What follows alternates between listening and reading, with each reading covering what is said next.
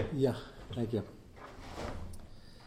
Okay, so the last comment before I'm sure we'll have some other points of Chazara on the gelatin before we move on to the perfectionist glaze, the shellac, is the fact that I think I mentioned that the kosher production today of gelatin consists of either animal gelatin or fish gelatin. Possible nafkamina, if you hold the animal gelatin as parv, maybe the fish gelatin, which should be labeled as fish, if it's not bottle. Others say both of them are parv. It's interesting, even the ones that are machmir, which is more nageh today, because you mentioned Chaim Ezer might not have been makel on the porcine skin, which they're using today predominantly in the non-kosher production.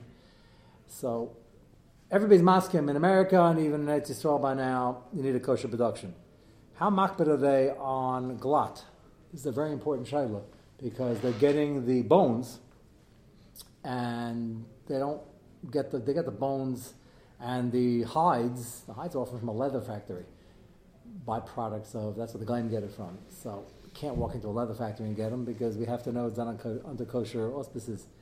How makbid are they in the animals? So the various shmuz that I've heard is that they're not as makbid in terms of glat and super glat and the various levels of glat.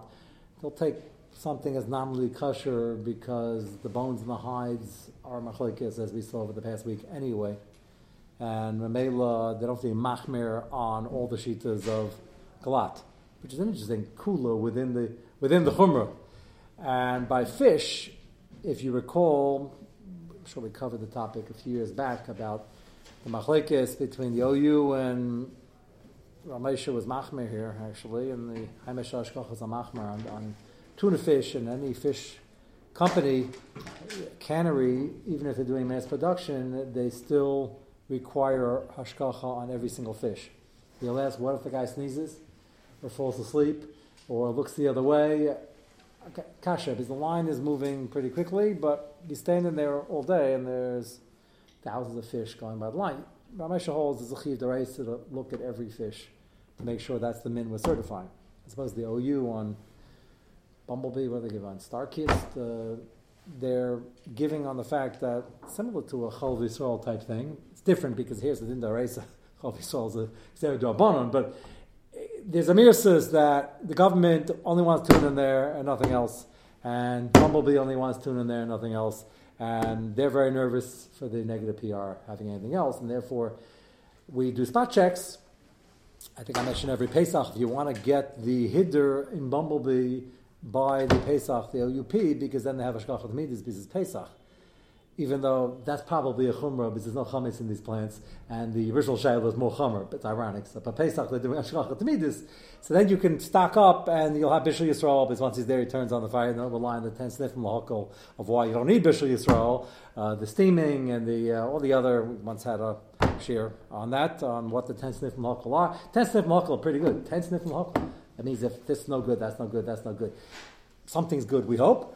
The Haimesh Hashkachas do a run for 2 days, have enough for 6 months, and they have no sniff l'hakol. They have Bishul Yisrael, because Mashgiach is there, and he watches every fish. So they're not makbid on that either for fish gelatin, even though the rest of the year they are. So it's two very interesting facts, because, as you all know now, from 3 weeks into the sugya, it's a big machlekes anyway. Maybe the whole thing is not necessary, so sort of like a spek, so not some machmer. Yeah? A tangential question. Mashgiach can look through a camera. Let's start with that. Yes. On fish. On fish is more chum than Chalav Yisrael. So it's really a shayla Chalav Yisrael also, and the answer is a definite maybe. Is that a clear answer enough? The fish is din daraisa. So if there was what to discuss, it would probably be better on the Chalav Yisrael, which we look at as a chumrah, as opposed to the fish, which, if you hold as a chiv d'oraisa, is really a chiv d'oraisa, not just a chumrah to keep them online. It has to be a person. We can't train an AI computer. Oh, I knew you were coming from somewhere. You don't want a person looking into the camera. Well, you want, not that I don't want to, but nowadays... We're worried about the mirsis. The mirsis over here is the key. What are they... In other words, the OU on their tuna relying on mirsis, but they hold as mirsis. You don't need somebody there all the time. Mirsis, he could pop in, and mirsis, that is negative PR, and the government inspection, v'chulu, v'chulu. The din deraisa, for those who argue on that, is that you need somebody watching it, identifying each fish. So if you're identifying the next room watching on the camera, l'chayra, he's still identifying it, but that's assuming the camera catches every angle and he doesn't look away. But when he's standing there, he can also look away and sneeze. So that's why it might be as good. The main thing by the Din D'Rabbanan, certainly by the Chav Yisrael, and also the concept of the Daraisa is that they shouldn't try to sneak something in. So if they know he's looking at the camera, but they have to really know he's looking. I would imagine human emotion, if there's a guy standing there, they're still more nervous as opposed to that bubble on the thing, and they say, yeah, remind everybody there's somebody looking. If that were true, why would, what? The camera's being recorded. It's better than if it's a real-time analysis, and if it's something, it's going to stop the production. Or the Mashiach could be standing there, can also stop. You're talking about the artificial intelligence. Yes. You mean the artificial intelligence will say, hey, that looks like a dolphin? Yes. Can you... You can train it. Okay, you mean he'll be quicker than the Mashgiach? Mashgiach might think about it, computers don't make mistakes. Nowadays, well, everybody makes mistakes. Yeah. I mean, Mashgiach can make a mistake. Right. But on the tzad that it's well trained. So I think for the Chav Yisrael it's better than for the Din D'Oraisa. Din D'Oraisa might be a human. It's the same shaila as Apishayim Eidim Yakum Dover. So if you have somebody looking through a camera, is that Apishayim Eidim Yakum Dover? That's hotly debated. Their truth is written on this already, and many say yes because it's real time. Others say you could doctor things up, and you could fool the guy. You can cover it, and he can think he's looking at something else. Unlikely, but when you have to look at the fish, is that a din? That's not the whole din is shrouded in mystery. Because where's din so shrouded in mystery? The OU denies it exists. They say there is no such din. It's the din in mirsus, the regular kashrus, and whatever inspection level you need. But Ramesha and many others held no, and there's there are chayim that debate where is the remnants in the pasuk that you have to identify. It sounds like there's, besides the list, to say there's an assay to identify the fish, and the Makaris for it, but the Makaris are all disputed. So if the Makaris disputed whether the din exists, it's only disputed what the gather of the din is. But it sounds like the mitzvah d'oraisa is identifying however you identify it, which would allow this. But it's, I'll mention this now because we spoke about a year ago, Shabbos afternoon, for about 18 weeks. But it's important because they just came out, I think, 3-4 weeks ago.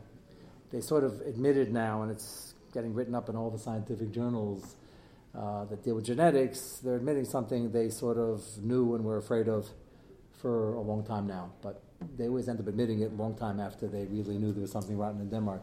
But if you remember during the shir, we were discussing DNA, and the first glance and first knee-jerk reaction everybody has is, why isn't DNA as good as Adis? And why can't you create mamzeis? If you remember, Rabbi Yosef had his tshuva where he, based on a Rashash, got a kasha in the Gemara with Rabbanah, where they were trying to identify who the real son is out of the 10 sons. He says, go hit the kever, hit your father's kever. Basically, it was a harshara, circumstantial evidence.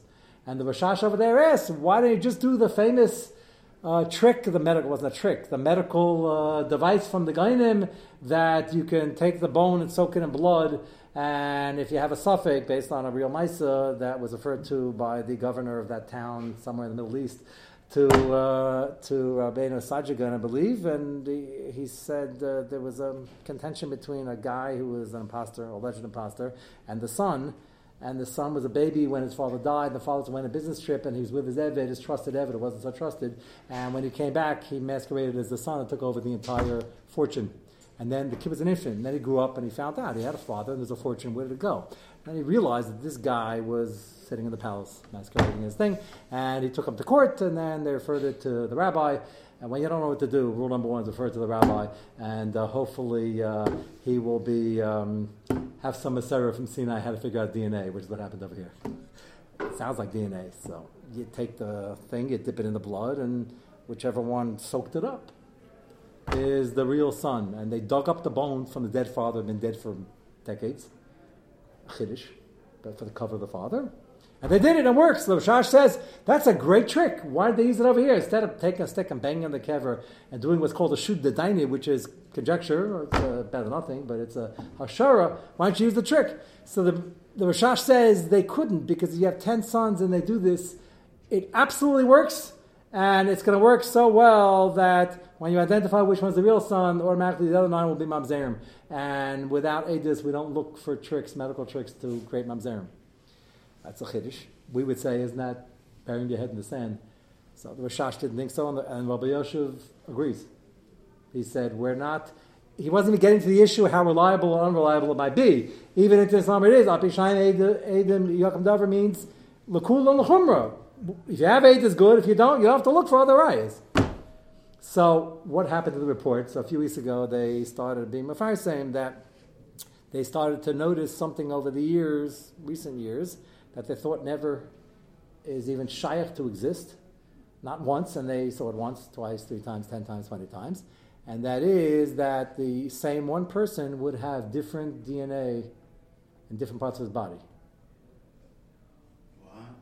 Wow, that's it, yeah. That's pretty scary. Different DNA, different parts of the Pretty scary. Different parts. They can take a swab over here, take a blood test over here, and they're getting different DNA of different people, which was assumed to be impossible. Or certainly highly, once in a trillion. What? Just an assumption till now? The assumption was every time we have a science, whenever they discover something new, this is it, and everybody else who doesn't believe it is a total idiot, shaita, doesn't know anything until, of course, they disprove it 20 years later. So the reason we have psukim is because we have a Messiah from HaKadosh Baruch Hu from Sinai, and we don't just change dinim based on DNA. So all the screaming and the yelling this year, if you were here the Shabbos afternoons, was how can we not rely on DNA? It's 1,000,000%, except when it's not. And it's not 1,000,000%. Not even close. And so ATIS isn't 1,000,000% either in statistics, but it doesn't make a difference. Exactly because you follow ATIS. So even without this, not wanting to create mamzeris, you might not want to jump on the bandwagon of convicting people. Then have to go back to all the forensics and all the FBI, CIA, and police department things and find out if they electrocuted the wrong guy. Because I'm not saying OJ was therefore a nice guy. What I'm saying is that it's not so push it. They found, and the reason is he had a blood transfusion or he had a bone marrow transplant, and they didn't think, they knew the possibility existed, but they figured it would stay in the bone marrow or in the blood. They found it in different parts of the body. It migrated. That means a guy can be donating marrow from Italy to New York, and they're worried now that with all the fertility, you're going to have, it's not going to be so easy to figure out who their father or grandfather is. What? It just happened this week. Somebody sued. Again? But it's probably suing now because it's now in the news. He found out that he took a paternity test and they told him that he's 99.99 he's the father. Yeah. And somehow he found out afterwards he wasn't. And he's been paying dearly for it since then, and yeah. So Rabbi Yosef's tshuva was about a guy who was about to be thrown into jail in Israel because he wasn't paying his daughter's expenses, and he said, "I'd love to, it's just not my daughter." And he said, "Not your daughter." So they're calling him al pi halacha. He said, "I'll do a DNA test." So went to the basin, and went to another basin, went and got to Rabbi Yosef, and he said, "No, you're not doing a DNA test. We have a klal, and we found a klal."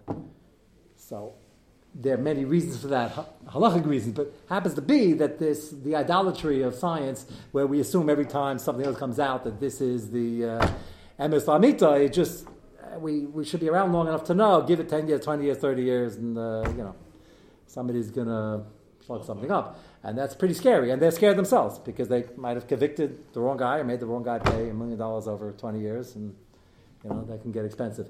So, anyway, but that might not have anything to do with this here. It might just be a din and seeing it could be okay. But you have to be careful, when we apply it. But if you want to develop the program, we can try to sell it to the kashrus agencies and see if something to do in your spare time.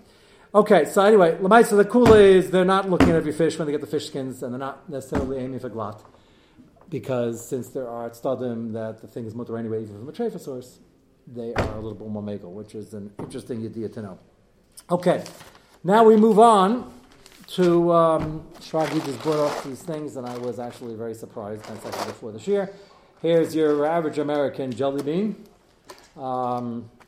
which was just furnished for your eating pleasure, although you probably won't want to eat it as we discuss this for the next 2 weeks. But I don't know, they didn't do a great job here. This is supposed to be shiny. That's the reason we put it on here. I'm not exactly impressed. I guess the dull ones would even look worse. Probably a Hamish brand. I don't know. Yeah, somebody could bring some Mike and Ike's, by the way. That's what the cherries have. Yeah, the cherries. Oh, yeah, those have it also. If somebody, by the way, could bring some Mike and Ike's, I'd like to see the... Okay, well, first of all, let me just, before they all spill out over here, I don't want to mix and match. But, so in here, and this is the very healthy health food.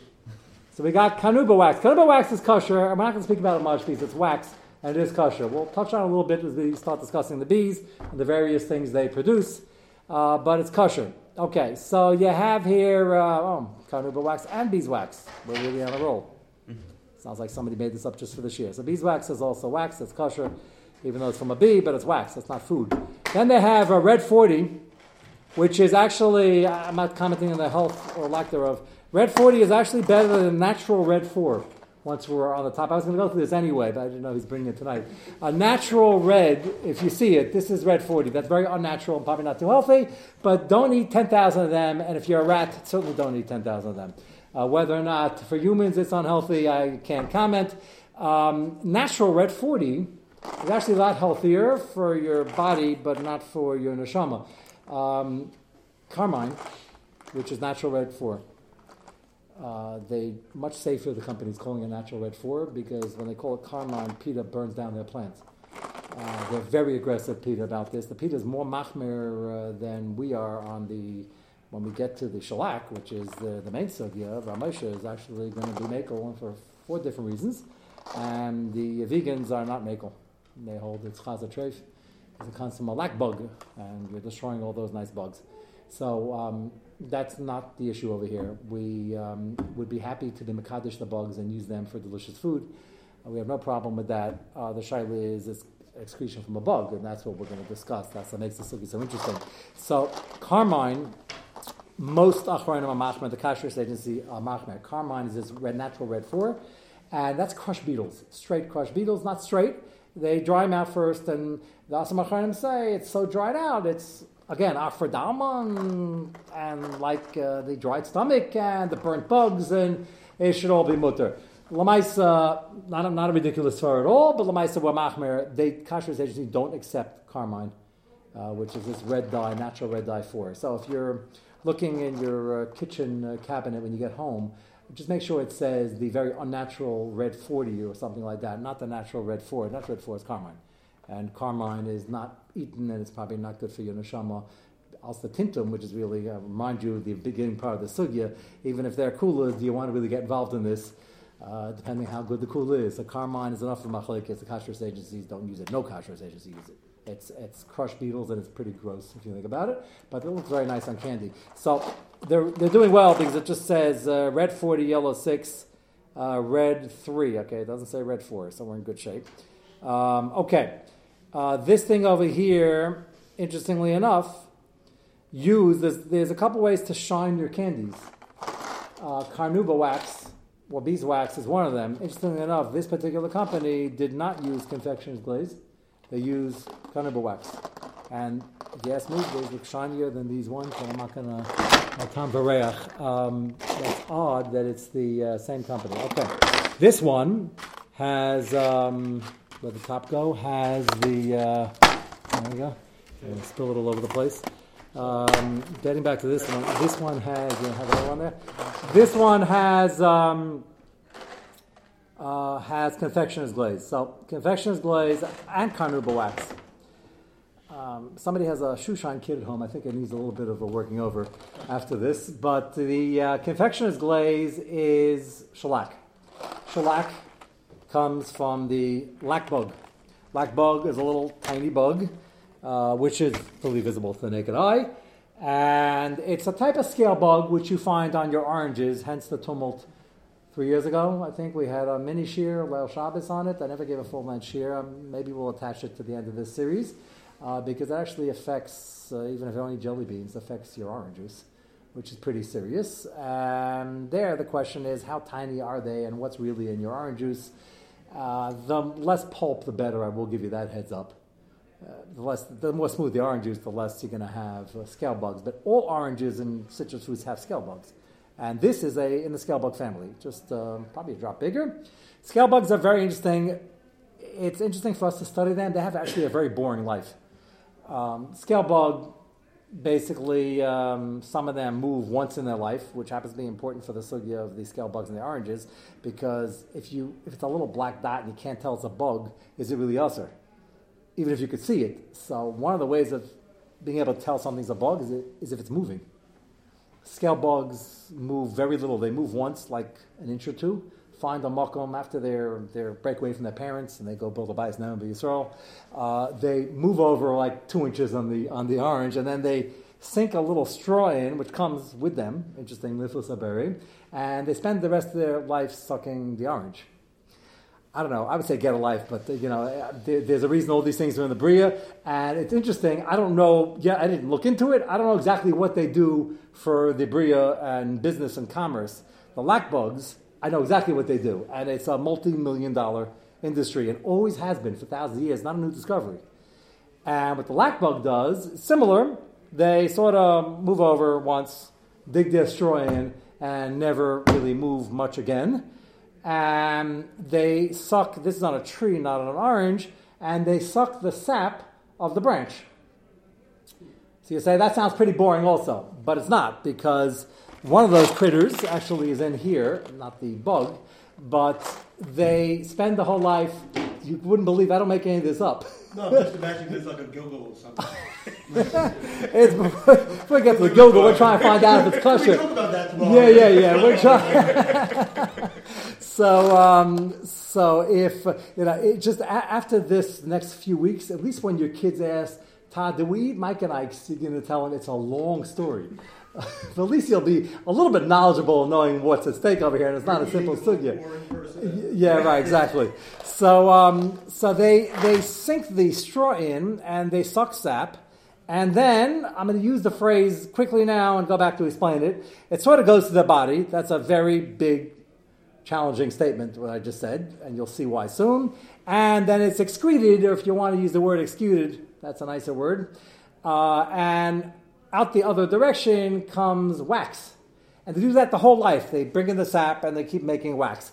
You get about 800,000 of them on a branch. And then afterwards, as it goes out, it's important for Moshe's dissection of the sugya over here. As it goes out, it hits the air, it's already like a wax. That's the shaila, is this a food, bichlal? And it hardens onto the branch. And then in Indonesia, they farm this stuff by the tens of millions. It's one of the main exports of Indonesia is this shellac. And Indonesia, India, other such countries around there. And they have groves of trees which they just set up and put all the bugs there so they can make this shellac. You would think, Nifl Zaberi, you would think the shellac, whatever it was doing 800 years ago, is probably out the pasture because they probably figured out a new way to do this. Well, they haven't, interestingly enough.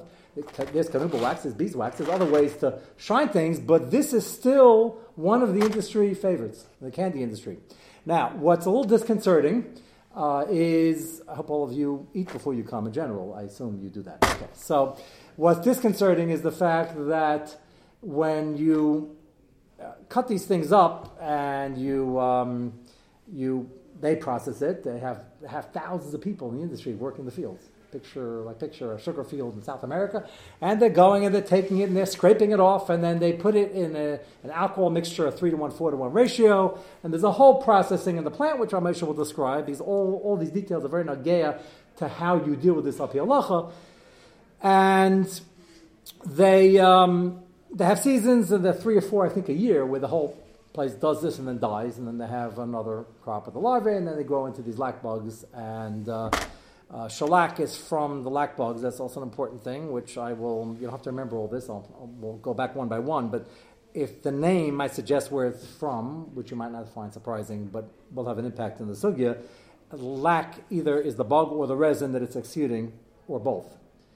Which came first, the chicken or the egg or the bug or the resin, but it's nicknamed a lac bug. It has a fancier Latin name.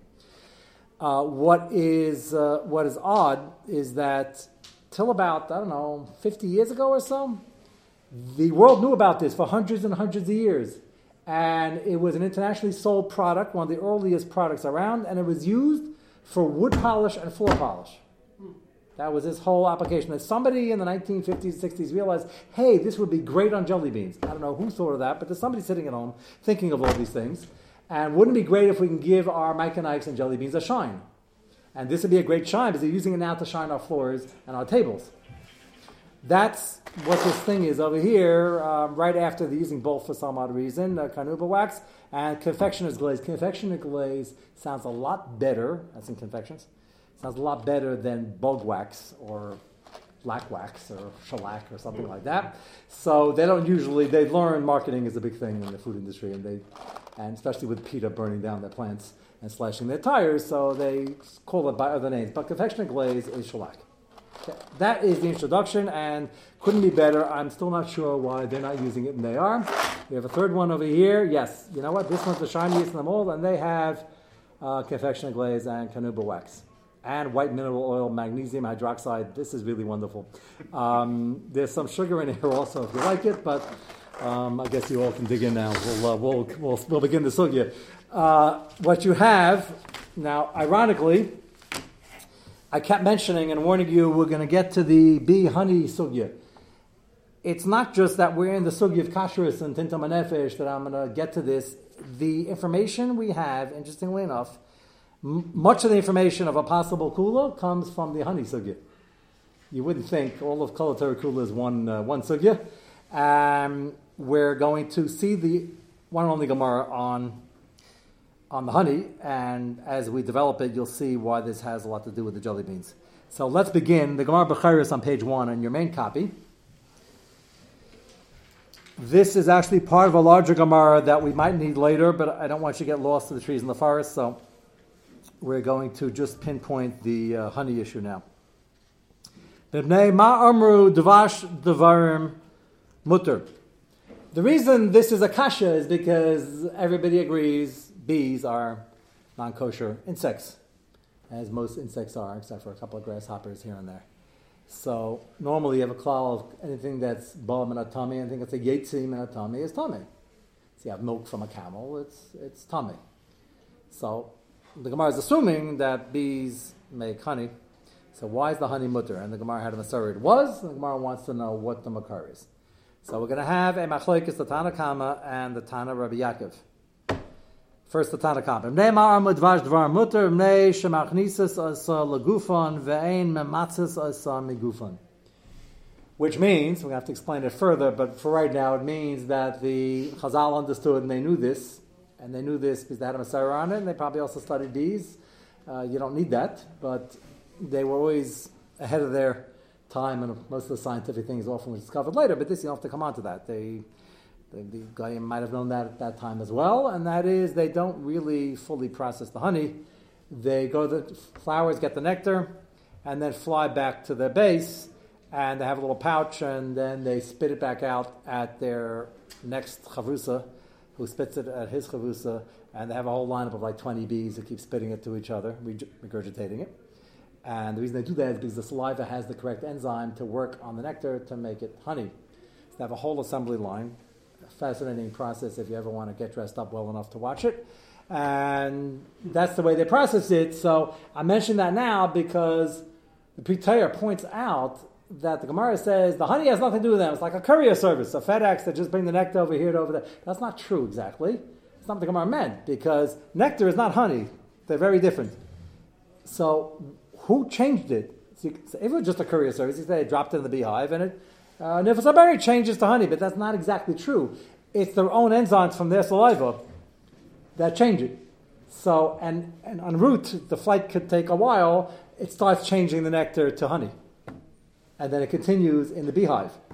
So when it says here, the reason it's mutter is it doesn't go through the bee, it means it doesn't go through the whole digestive system of the bee to be excreted and excreted later on. It's just in a pouch, and they add a little bit, what the Pri Torah points out, they add something to the mix, but not enough to make it considered Yetzei min hatami. That's the Shita Tana Kama, based on a svara, basically. Comes Rabbi Yaakov, skip to the next bracket. Rabbi Yaakov Aimer, he says, no, it's based on a pasuk. There's going to be a big nafkamina, many nafkaminas between the two. Rabbi Yaakov Aimer, Acha zem, Teichlu mikol sheretz oif, zeh ata'echol, Iyata'echol sheretz oif tameh. So we have Exeis HaKosek. Gemara says the miyat is that you can't eat a sheretz oif tameh. The pasuk says sheretz oif tameh behedjiksiv. Ela sheretz oif tameh iyata'echol ta'echol masha oif tameh mashritz. What it puts forth, that's a very ambiguous phrase to us. We'll have to define it. Eze ze dvash devarim. Bihani. Yachol av dvash hagizin v'hatzirin. Gizin, they don't know the exact type, it's just a type of locust. Flying locust, and a tzirin, which is a wasp, probably. So Rabbi Yaakov says you would think they have honey. There are certain breeds that have it, not many, but it exists. Amar loy, mar isel rabas devarim loitzi agizim v'atzirin. The Gemara says, how do you know which one to include, which one to exclude? Mar beni dvash devarim she'en lo shem levai. Very interesting. We include dvash devarim because it has no other name. Stam honey is bee honey. Shem levai means honey with the last name. Everything else, motzei dvash hagizim v'atzirin sheyesh lo shem levai. It's not called honey. It's called wasp honey, or it's called locust honey. What's the chilik has to be explained. Why is that? How does he know it to be a mayit? So Rabbi Yaakov is more restrictive, and he says that only be honey, nothing else, l'chayra, and the Tanna Kama say no. Anything that follows this scientific process where it doesn't go through the whole body, it just holds it and works on it a little bit and then spits it out, is okay. The first problem we're going to have is that one of our Moshe's forced from Hakol and the Shalak is going to be it's done in the bees. At least according to the Tanna Kama. The problem is, I checked and rechecked and rechecked. I was trying to find out where Moshe is. It's clear. It goes through the entire body and it's excluded in the back. It goes through the whole body. So what's the dimmy to bees? That's the whole chilik why honey is different than everything else, like different than camel's milk. So what's the chilik? So Ramesh is assuming, I'll just leave it with this, that seems to be assuming that if you stick a straw into the thing, it's suck up the sap your whole life, and as you're doing that, you keep on outputting this wax. Then the Gemara, and this very Gemara before, quotes of Sheshis as a possible svara if you have chamar drinking water, and it urinates. It has meraklayim. Is that meraklayim mutter? And the Gemara has a tzad. Maybe it is, because it's not a new thing. It's water in, water out. Even though it's not, because the body changes it somewhat. We would say more than somewhat. But the Gemara has a havmi, that's not enough of a change. The Gemara has a machlekes, what Rosh Hashis holds, but according to the Gemara ends up saying Rosh Hashis holds like Rabbi Yaakov. But Ramesh seems to be assuming that there might be a dimion between the lac bug and the bee in the way it processes, even though what we see today, one's processing it completely and one is just carrying it and adding some saliva. Yes? Only if it's intaking as it's excreting at the same time? No, that's all it does its whole life. So I don't know. I just don't have 100 hours to research. They have a lot written there. Guys did PhDs on lac bugs and shellac. Somebody says somewhere in their 1,000-page thesis, whether or not, I'd like to know, if you take in 7 gallons of sap, do you produce 7 gallons? Is there a correlation? That's all they do. There must be a correlation. The question is, how much is the body affecting? But it goes to the whole system. And the Yesod of the Tanna Kama is it does not go to the whole system. I'm just raising that now. We'll chaz that at Mitzvah Shem on Monday. We hope to have share at least Monday, Tuesday, Hanukkah. So if the family wants a Masiba, tell them to push it to Thursday, and we'll see how far we can get. I'm sure that'll go over well. Have a good night.